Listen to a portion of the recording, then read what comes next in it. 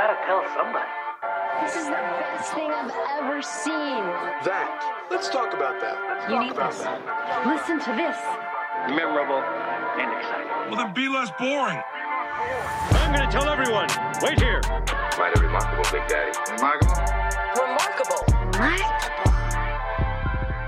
Welcome to Remarkable, a podcast for B2B marketers that deconstructs the most iconic moments in film, television, pop culture, and advertising for a single purpose: to give you, the B2B marketer, the same storytelling techniques that the pros use. In each episode, you will learn techniques from Hollywood, Pixar, Marvel, and beyond, from Spielberg's hands to yours, bringing remarkable content ideas to you every single week. I'm Ian Faison, CEO of Caspian Studios. This is Remarkable. This week, we're going to be talking about B2B marketing lessons from the Hacker Chronicles, the hit podcast, with the help of special guest, CMO, Chief of Staff at Tenable.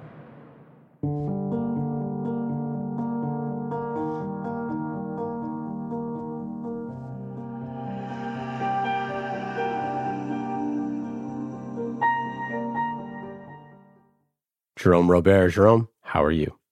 I'm good. Thank you, Ian. Thank you for having me. Thank you for that collaboration on the Hacker Chronicles. It's been amazing. Yeah, it's so funny. We've known each other for what feels like a lifetime now. I've seen you, not quite every week, but off and on for so many weeks now.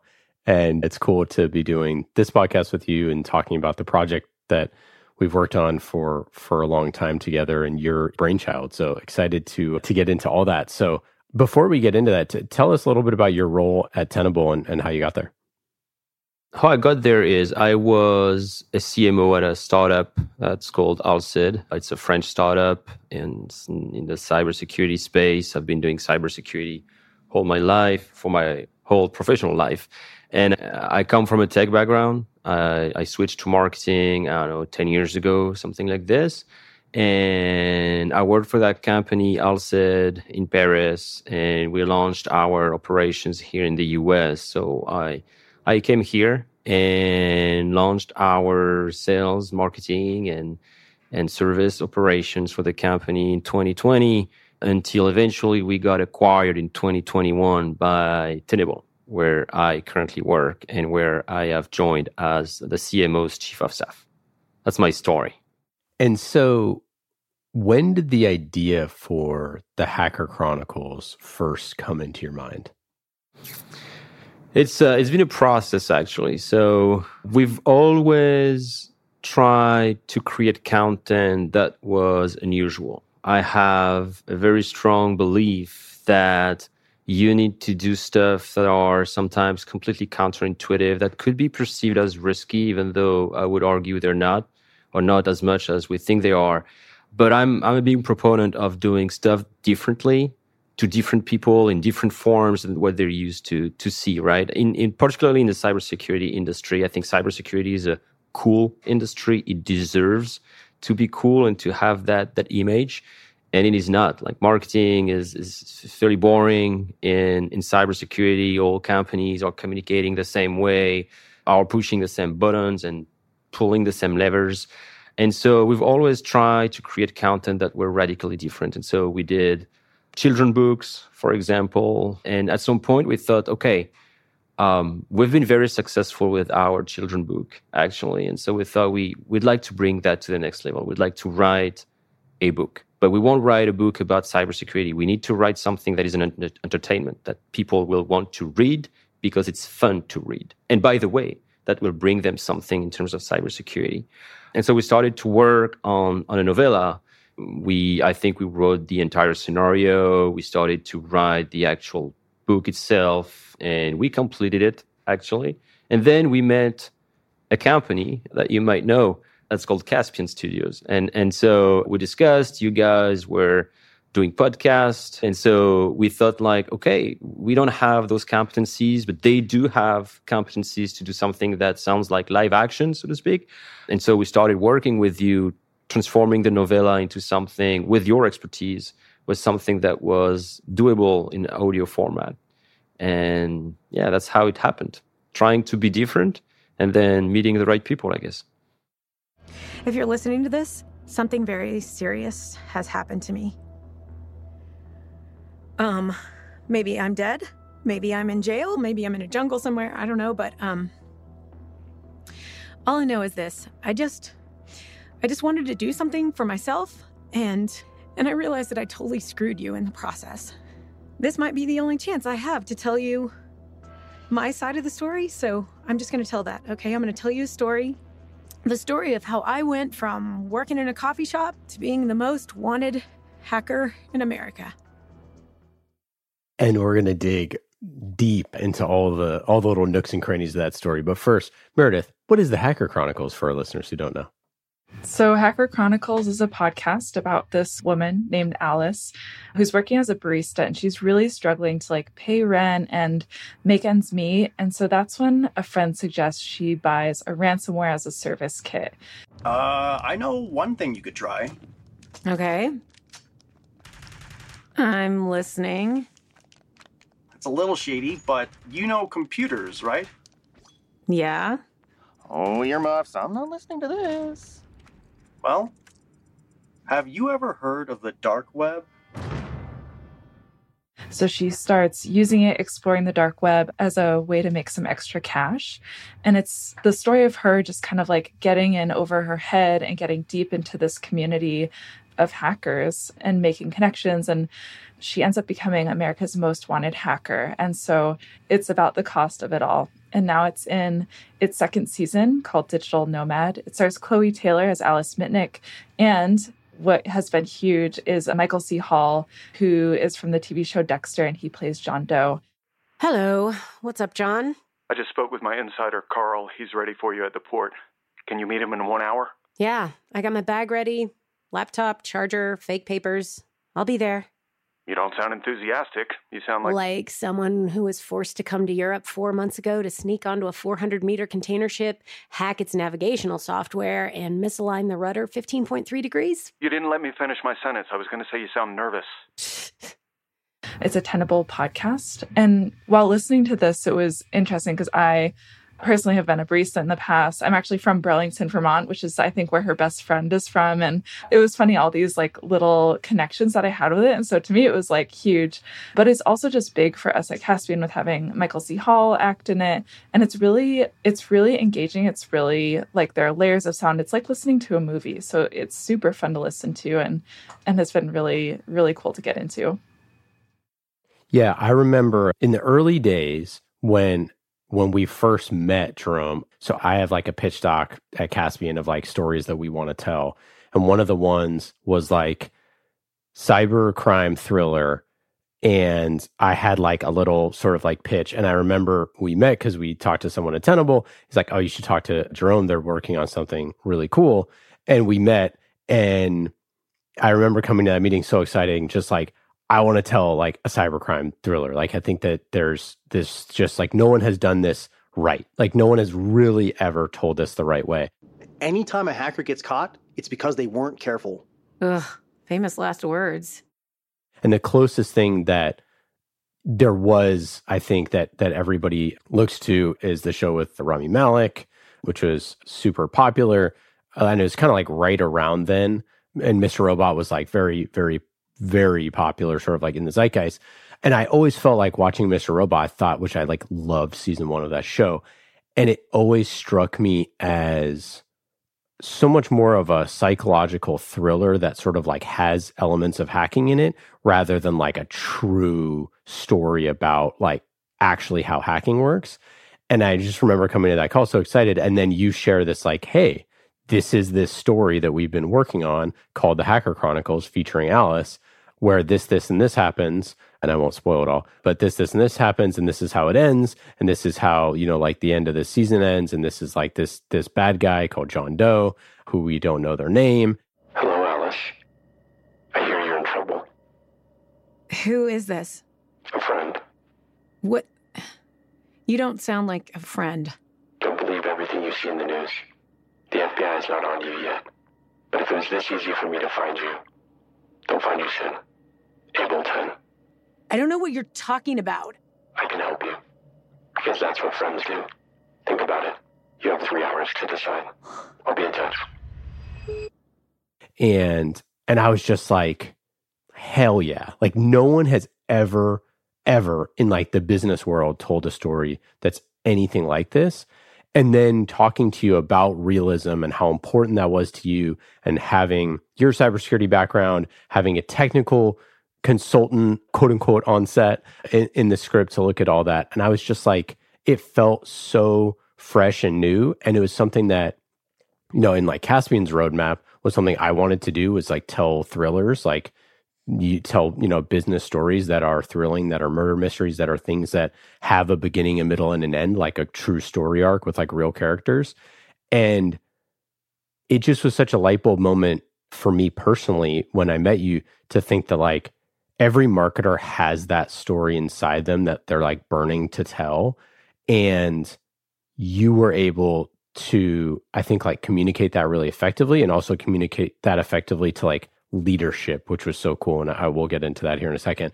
But I just, you know, it was something that you felt like needed to be told. And like, that's where every great story comes from. Like, you just feel that need, that this needs to exist. Like, no matter what happens, this story needs to exist. And like, I just always loved and appreciated that enthusiasm from you. Yeah, well, thank you. But yeah, I definitely felt the same. There are shows with cybersecurity that I like, but none of them that I've found totally satisfying, notably in terms of realism. And also the fact that the type of personas we have in those shows are very cliche, right? They're either dark guys in their cave and with a very complicated social life, or they're for some reason also kung fu masters that can kick 10 people's ass at the same time. It's always, or very James Bondy, right? And we wanted to tell the story of someone like who's normal, right?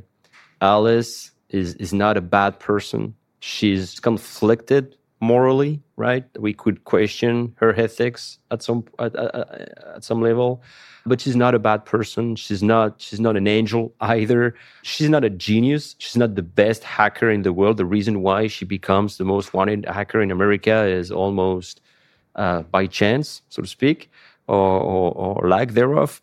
But it's not a genius. She's not dumb. She's just normal. Am I a hero? A villain?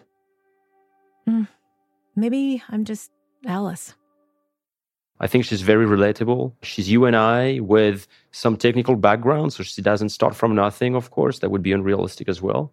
And I wanted to tell that story, the story of someone who's normal and who's going to have a normal journey through the bad side of cybersecurity. And because that person is normal, then she doesn't want that. She's not really happy about what she's doing, but she needs it. So also, not do a story that is only cybersecurity, but a story that would show how conflicted she is and how those emotions and evolve internally. I found that super interesting. And yeah, we aligned very quickly, I think, in what we wanted to achieve with the show. It was, first and foremost, cybersecurity background. It needed to be hyper realist. There's something I was not afraid is not the right word, but definitely something I didn't want at all, is something that would be inconsistent, right? Like when you see a movie and there's a hacker, or supposedly it's a hacker, and they are typing on their keyboard at a speed that is like supra luminic, and you see their screen and it looks like Matrix, or the other way around, it's a dumb script that they are running that has nothing to do with cybersecurity. I can tell you, when a cybersecurity person watches this movie, we're like, man, this is awful. I can't stand it. But that's exactly what I didn't want. First, I want to make something clear. This number is more for if you're having like a login issue. I'm not here to teach you how to hack. Listen, you're paying $500 a month. You didn't think you'd get a full-blown customer success representative, did you? But everything she does really has been thought through and is realistic. And even the stuff that are not said, because you can't say everything, right? So she's doing a hack, and there are some steps in the hack that we're going to explain to the audience. So there are some steps that we are going to skip in the narrative. I mean, it's not because we skip them in the narrative that that we didn't think about all those steps that were required just to make sure that the whole sequence of a hack was actually entirely plausible, right? So yeah, that was super important to us, and I'm very proud that we've reached that. I think as a team, a cross-functional team and cross-company team, we cultivated an attention to those details that is very important for us, right? In terms of credibility for the brand and also personally for our feelings. So yeah, I'm glad we reached that. We were aligned on that. Yeah, I think that like one of the things that when after season 1 was like all the way out there, 330,000 listeners for season 1, tons and tons of feedback from the cybersecurity community. I remember one of the best emails that Skylar got was from someone who screenshotted a golf tournament invite. When those lawyers weren't messing with me at the coffee shop, they were always talking about their favorite game, golf. So I got to work. So basically someone got essentially like had someone reach out to them with like the exact hack that we use in the show. And they were like, oh my gosh, this happened to me in real life and stuff like that. I'm like, no finer compliment could be paid when you make something of when someone sees it in real life and has that happen. You know, so I think it was a huge success from that way. It's an incredibly entertaining story. But I think back to the collaboration piece, like when we were in the writer's room, like it wasn't always super peachy, hunky-dory, like, hey, we have things that we want to accomplish with these characters. You have things that you want to accomplish with these characters. And like that sort of like going through the crucible and like creating a story from scratch, like is hard. And like being true to those convictions and saying like, this character has to experience the world in a certain way in order for it to feel real, right? Like they need to have real stakes. They need to have real relationships. They need to have, you know, real pressures that anyone would have, that a barista would have. Look, can you please just go back there and get me a damn latte? Well, we have other milk alternatives. Alternatives? Do I look like I settled for second best? Judging by the fact that you look like an extra on the cast of New Girl, I think you know that there are no acceptable alternatives. And I think that to me is what made this feel so relatable, that if we're trying to make a regular person that, you know, falls down the rabbit hole and goes into this new world, they have to have the pressures that a barista who works in New York City would have. They need to have the annoying roommate because they can't afford their own place. They need to have the crippling student debt because they, you know, went to music school to be a pianist and it hasn't been working out. They need to have like aspirations and dreams, the annoying brother. Listen, you need to start using that computer science minor for something. Because apparently making coffee and playing piano isn't getting you anywhere. I know, Ryan, I know. Like all those things that make it feel real. And the other piece of that is business content. The reason why so few people do it is because it's really hard, because there isn't that much stuff that happens when you're hacking, right? You're sitting in the computer working silently. So you have to create those moments, those little things. And I think that the world feels really lived in because of the work that, specifically in the writer's room, that like you and Skylar and Rex and I in those early days, like working through that stuff to say, what is her actual real world life experience?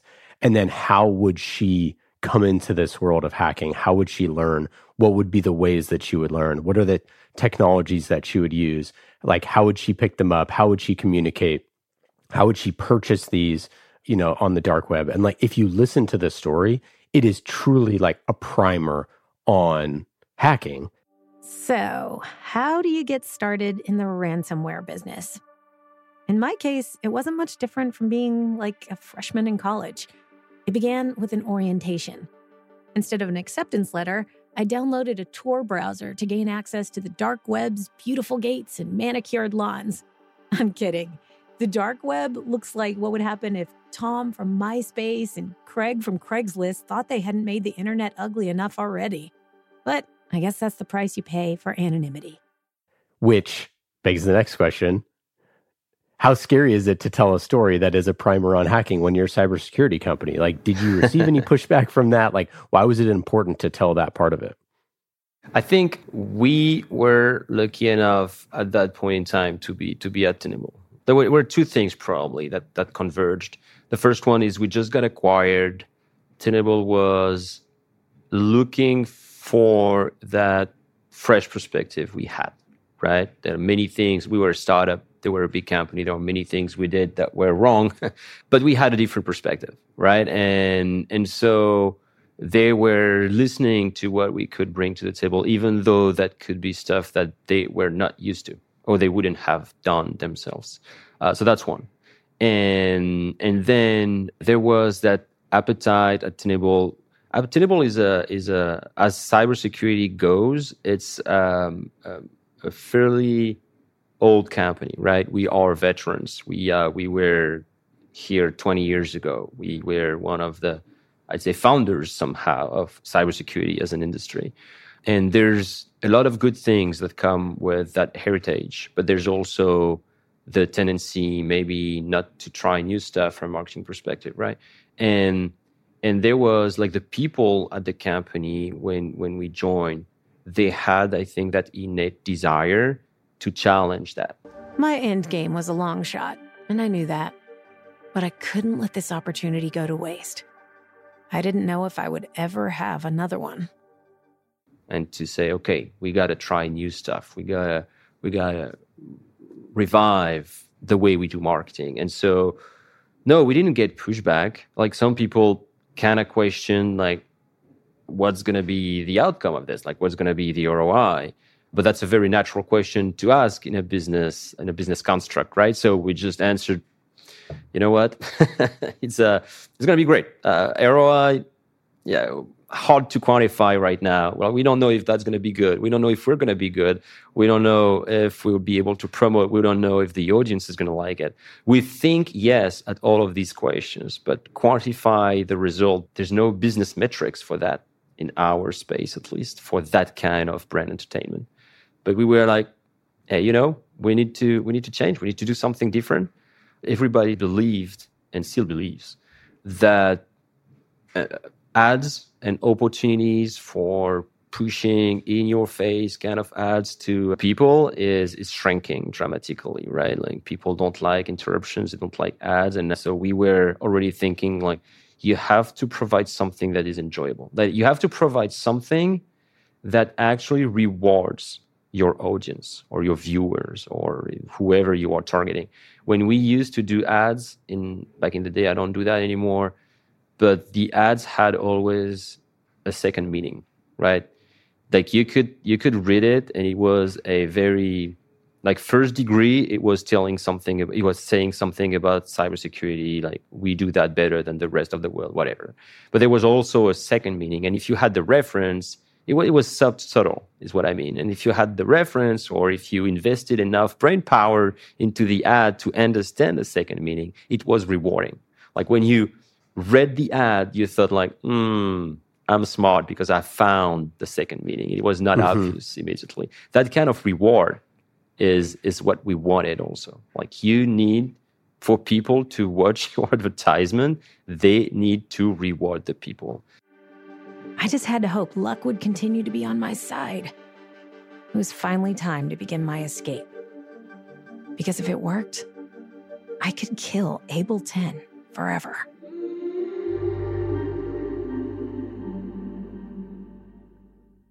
And entertainment is exactly that, right? It's rewarding in the sense that it's fun.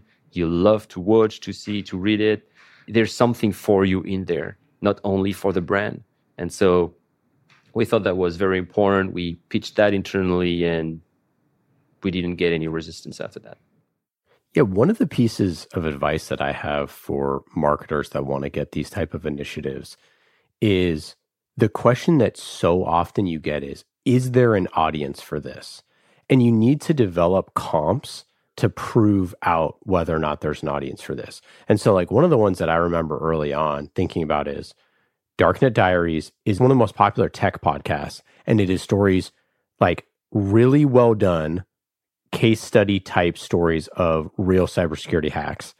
And that plus Mr. Robot being insanely popular, like one of the most popular stories it was a little bit before we made the show. But if you take those two things, that a fictional story of a hacker and real life stories of hacks, and you put those two together, there's absolutely an audience for this. Like absolutely. And again, you have to have conviction that the story that you want to tell needs to reach people, and that the themes and the messages of that story are really valuable for people to know and understand. Before I was Able 10, cyber criminal, I was a barista on the verge of self-destruction, saddled with student debt, self-esteem in the toilet. To make a long sob story short, I saw no way out. Then I discovered hacking.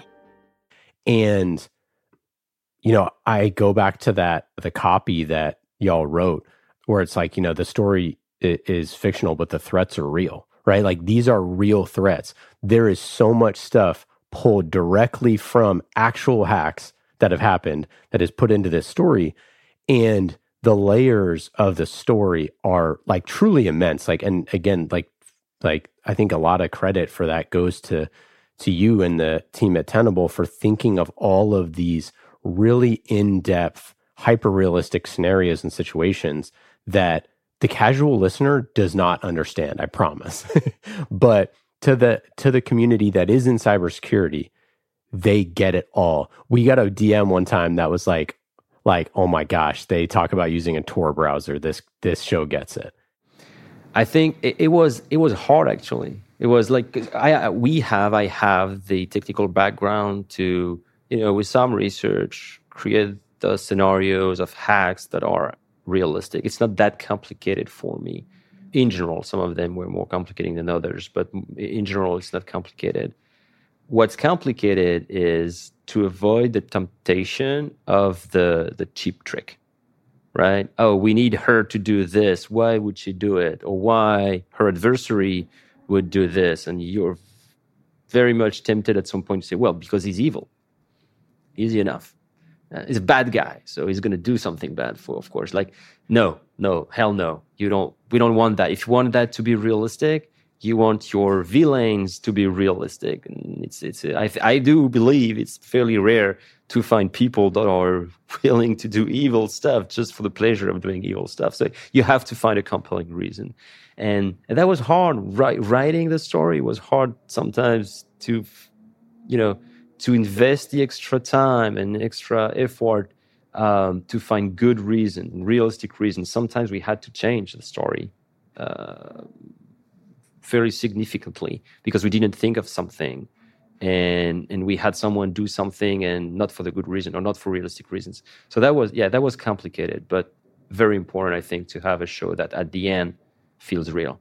I think that personally, as we do this at Caspian and think about this stuff all the time. And I think the thing that is missing from most business storytelling, if not all, is like the actual Hollywood style storytelling, for lack of a better term, where everything is very buttoned up. You have thought of all of the different things that have happened. The layout of the scenario, the layout of characters. Rex is brilliant at this, in creating these scenarios and figuring out and taking that character down a certain path and say, okay, what are all the decisions that would lead them down this path? Oh, that actually decision number 3 doesn't make sense, so they wouldn't get to the end of the path. And that part is like really missing.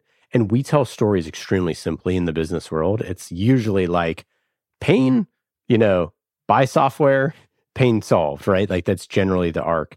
And what we miss is, the annoying, brother, or we miss the annoying roommate, or we miss the career aspirations to do something, and we miss the human side of this.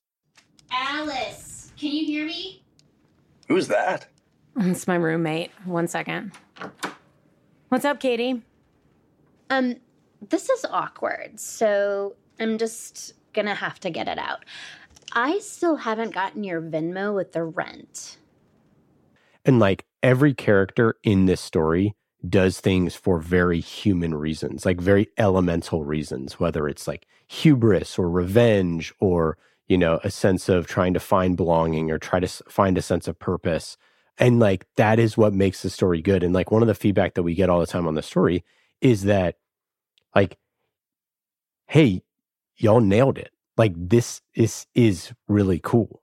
Like, this is actually like really good. And people, what I heard a ton of when we launched season 1 was, I don't normally listen to podcasts like this, but I binged it with my girlfriend, or I listened to the entire thing on the car. And like, those are the things that like, I obviously feel great because, you know, we work so hard on it and you feel justified.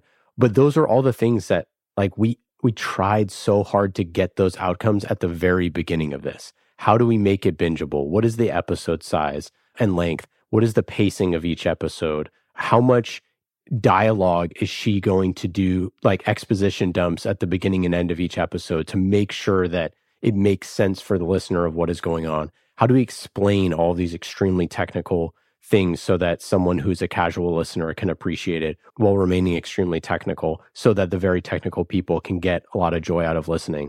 So how does this work anyway? Do I just search ransomware as a service on the Tor browser? Kinda. Just poke around some sites and you'll find things. Depending on your budget, you'll have lots of choices. Some of these ransomware packages cost $10,000 a month. They have customer support, phone centers that handle ransomware payments, and they'll even make it easy to launder the Bitcoin your ransom will be paid in. Okay. All right, so what if my budget was only $500 a month? You'll still be able to find something. And it'll have the same set of tools. A phishing kit, an exploit kit, and a ransomware kit. But remember, the more expensive the package is, the more reliable it is.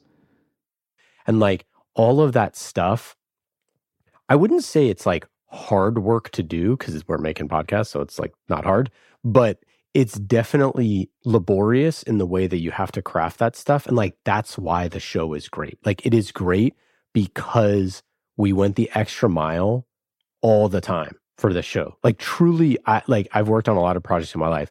This project, we went the extra mile always. Like, we always did. And that's why there's nothing like it. That's why no company has ever made a show like this, ever. Like, and this is what we kept saying. I mean, it's not like hyperbole. There is no tech company who has ever made a show exactly like this type of a show, like a cybercrime thriller that is in this type of storytelling, starring A-list actors, like doing all this stuff. And like, I just felt like, you know, when we met Michael C. Hall for season 2 and we're working with him, and like one of the things that he said was like, I love the script. I love the character. Like this, like I love the interplay between, you know, Dimitri and Alice. I'm here. Took you long enough. Yeah, I just broke my freaking glasses. Yeah, and I spilled coffee on my favorite t-shirt yesterday. It has a picture of a bear, but the bear has deer antlers, so underneath the drawing, it says beer. No? Yeah, I guess you're more of a wine person. I'm not in the mood. So tell me something that matters. He's like, this feels so good to me. And I mean, he's like one of the best TV actors like ever, you know? And like, he loved the script. And so obviously it's great to feel that as, you know, someone who's part of it. But like, we put in the work to get there, and that's why it's good. Like, that's, you know, it's the simple truth is like, you have to put in the work. Yeah, you have to have an attention to detail. You have to be your harshest critics, right? And we were that all the time. Like, we were discussing arcs of the scenario with Rex and Scatter typically, and we were like, oh, this is great. This sounds like exactly what should happen. And then you switch shoes and you think, okay, what would I say if I, even in bad faith, what would I say to criticize the show? What is there anything here that feels like a cheap trick again, or unrealistic, or realistic kinda, but you know, it's a little too much anyway, or whatever. You have to be self-criticizing what you're doing all the time. It's not easy. I think from a brain gymnastics, I think it's not something I was used to, and it involved a lot of effort. But but it's a very rewarding kind of brain activity. I think you're very happy when you end up with something that you think cannot be attacked. You know what I mean? Like, cannot be challenged. Like, it feels just perfect. Nobody can criticize. I mean, they could say they don't like it, but they can't say it's wrong. It feels good. You're like, you have the eureka moment when you think like, yeah, we got it. It's very cool. Actually, I had two questions. One was, and you've kind of already mentioned this, but you were talking before we started recording about how companies really overestimate the risk with unusual content. And so I'm wondering, like, you know, you mentioned that it's hard to measure ROI with sort of top of funnel content like this, but like, when you say companies overestimate content, like, is it leadership and is it like important to get them on board, or like, can you talk a little bit more about that? Yeah, I think so. Obviously, it doesn't apply for Tenable, right? Because we we were able to do the Hacker Chronicles, but in other companies or in past experiences I've had, yeah, for campaigns that don't have a direct ROI, obvious ROI, like I'm gonna get 100 leads out of this, or I don't know how many I'm going to have, but in the past, I have like a ton of reference points that allow me to say roughly I'm going to get like a 5% return on investment. I don't know. Outside of those occurrences, marketing leaders, I think, have difficulties to convey why something is important to their leadership, right? I mean, if you don't have the ROI, the leadership is immediately going to think, okay, what's my risk? Like, what's my cost and what's my risk? If I don't have an ROI in front of that to counterbalance that risk and cost, then almost by construction, the perceived risk is going to completely outweigh anything you could say from a content substance perspective, right? So it's very unusual that companies accept that kind of investment. And also, when you do something that is fundamentally different than the rest of the industry, you are going to stand out, which is, as marketers, what we're looking for. But as a company that is managing their risk, doing something that makes the company stand out creates mixed feelings, right? Like they think, okay, well, that could be great from an image perspective, but you know, if the outcomes are not what we hope for, it's a huge risk. It could backfire, and you don't have any ROI to put in front of it. So, you know, just no, I'm not going to do it. Too much risk in being different somehow. I mean, that's something we can experience every day, I think, everywhere. And I think that's totally overstated. I think notably in an industry where marketing practices are very mature and very identical from one company to another, there's very, very little downside in standing out, in doing something that is entirely different. If you do something that is different from a substance perspective, but that is respectful from all of the perspectives, I mean, the worst case scenario is it's going to flop a little. It's not going to be as good as you thought, and you're not going to get a lot of feedback or a lot of engagement out of it. But I don't think anyone would laugh at you or actually discard you as a company because you did something different. I think people respect that. I think originality, the boldness of doing stuff that are entirely different. I think people respect that. So yeah, I do consider those risks are overstated in general. So let's talk season 2. So Jérôme, obviously we went way bigger with season 2, going to get Michael C. Hall, getting someone who is, you know, everybody knows, everybody's seen Dexter. And the story also evolved in a way that is, I think, incredibly cool. Something that, like, just from an audio standpoint and like a globe-trotting standpoint and going to all these different cities is just really, really cool and fun to listen to. And getting at this mystery, which we placed in season 1, which is, who is John Doe? Like, who is this person who finds her, and what are they? How do you find a man who's taken every precaution to erase his digital existence? It's simple. You do a Google deep dive on his wife, Lindsay. Lindsay is a public relations executive for a large firm in Copenhagen. She's also a philanthropic soul. And in the second hour of your deep dive, you discover a photo of Lindsay receiving an award 8 years ago from a Danish charity. And who's by her side? Her loving, supportive husband, Dimitri. Or as you call him, John Doe. Clearly, you think about this story as, and I don't want to get, like, you know, too spoilery into it, but there's ways that you have thought about this story that I think are really unique as it comes to seasons and what the Hacker Chronicles is, and Alice's role in the Hacker Chronicles and other people's role in the Hacker Chronicles. So yeah, I'm curious, like, why is season 2 bigger? And then why do you have this sort of like long-term approach to this series? Some of the answers here, I think, are very mundane.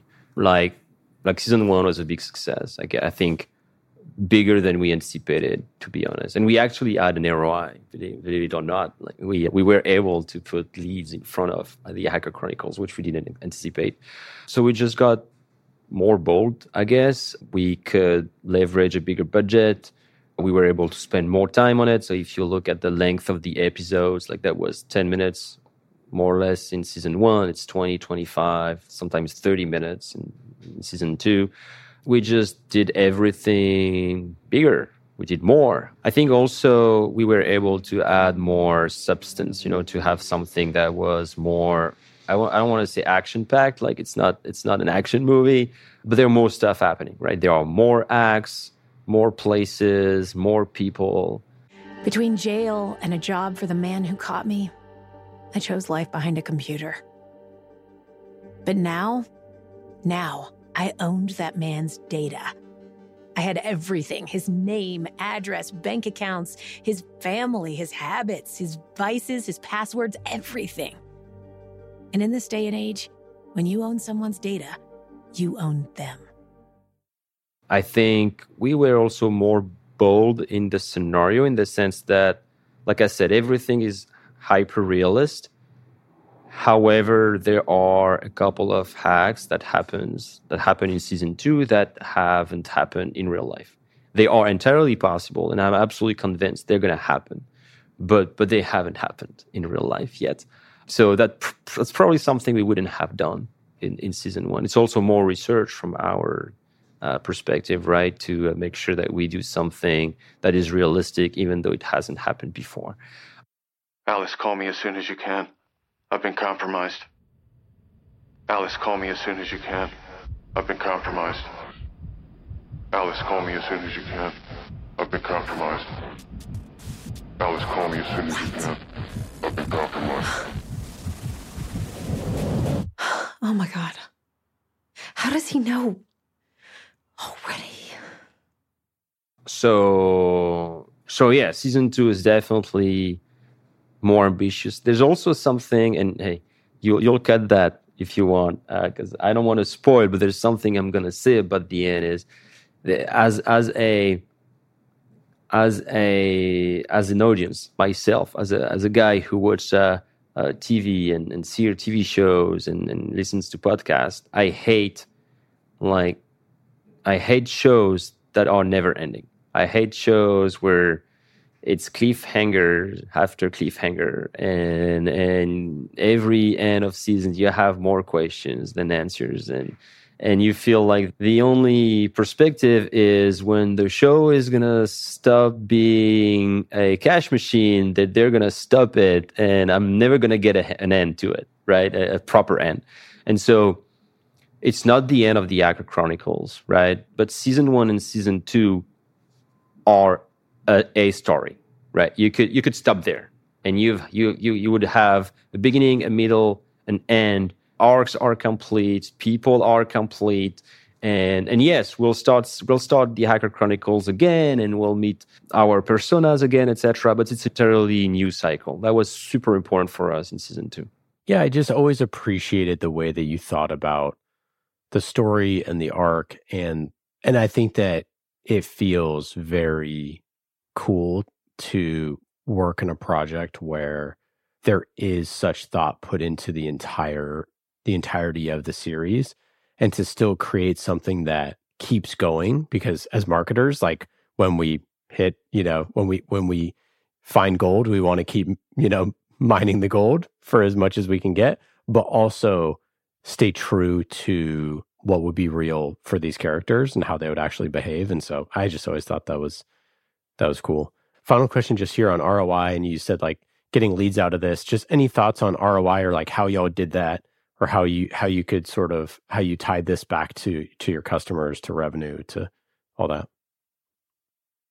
So first of all, what happens is that we sent to our database, our business database, of course, links to the episodes and watch season 1. And it's awesome and all of that. And we've had surprisingly good results and feedbacks. You are definitely fighting for people agreeing to open your emails in the first place, when you send marketing emails. And so the Hacker Chronicles proved to be very effective there. And I guess that's because it's different. Like when you receive that, you see the subject, it doesn't feel like, oh, I'm going to get a sales pitch, or I'm going to get a content that doesn't sound like a sales pitch, but it's a sales pitch. Then the Hacker Chronicles is not that. It's created by Tenable and sponsored by Tenable, and there's Tenable. There's a lot of Tenable DNA in there, but we're not promoting our products in there, right? And I think that's why it was widely successful from that perspective. Also, we used it as, I'd say, an icebreaker. So think about, like, we do webinars all the time as a company, right? I mean, promotional webinar when we arrive and we talk about a problem, we show our product and how they solutionize some of those problems, and that's it, and that's the win. It's way more engaging to say something like, hey, look at what happened in episode 4. Listen to episode 4. It's very entertaining. Oglethorpe and Hudson. They were a mid-sized law firm, not a big fish. They specialized in representing large corporations during class action lawsuits. Of course he worked there. They made money off people getting hurt. They protected companies who think they're above the law. All they cared about was making money.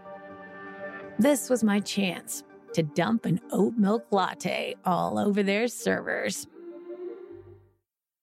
Now we're going to dive into all the things we haven't said in episode 4, all the deeper mechanics of the hack and how we as a company could respond to it. So we kind of separate the entertainment, which remains an entertainment, which is not a product promotional initiative, but we link it to a separate campaign that is about, okay, here's what our products could do in the context of episode 4 of the show.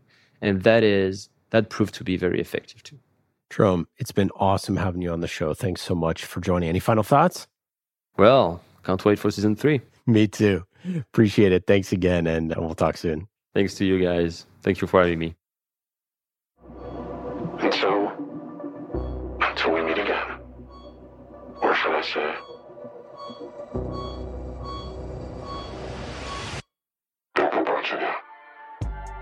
well, that's it for today. I hope you got some good ideas for your B2B content. Thank you for listening to Remarkable. I'm Ian Faison, CEO of Caspian Studios. Remarkable is created by the team at Caspian Studios, B2B podcast as a service. Caspian also creates fiction series for B2B companies, so if you want a business thriller, you can learn more at caspianstudios.com. Hollywood-style storytelling for B2B. And in today's episode, you heard from myself, Ian Faison, and Meredith O'Neill, senior producer here at Caspian Studios. Remarkable was produced this week by Meredith O'Neill, mixed by Scott Goodrich, and our theme song is Solomon by Falak. Be remarkable and rise above the noise.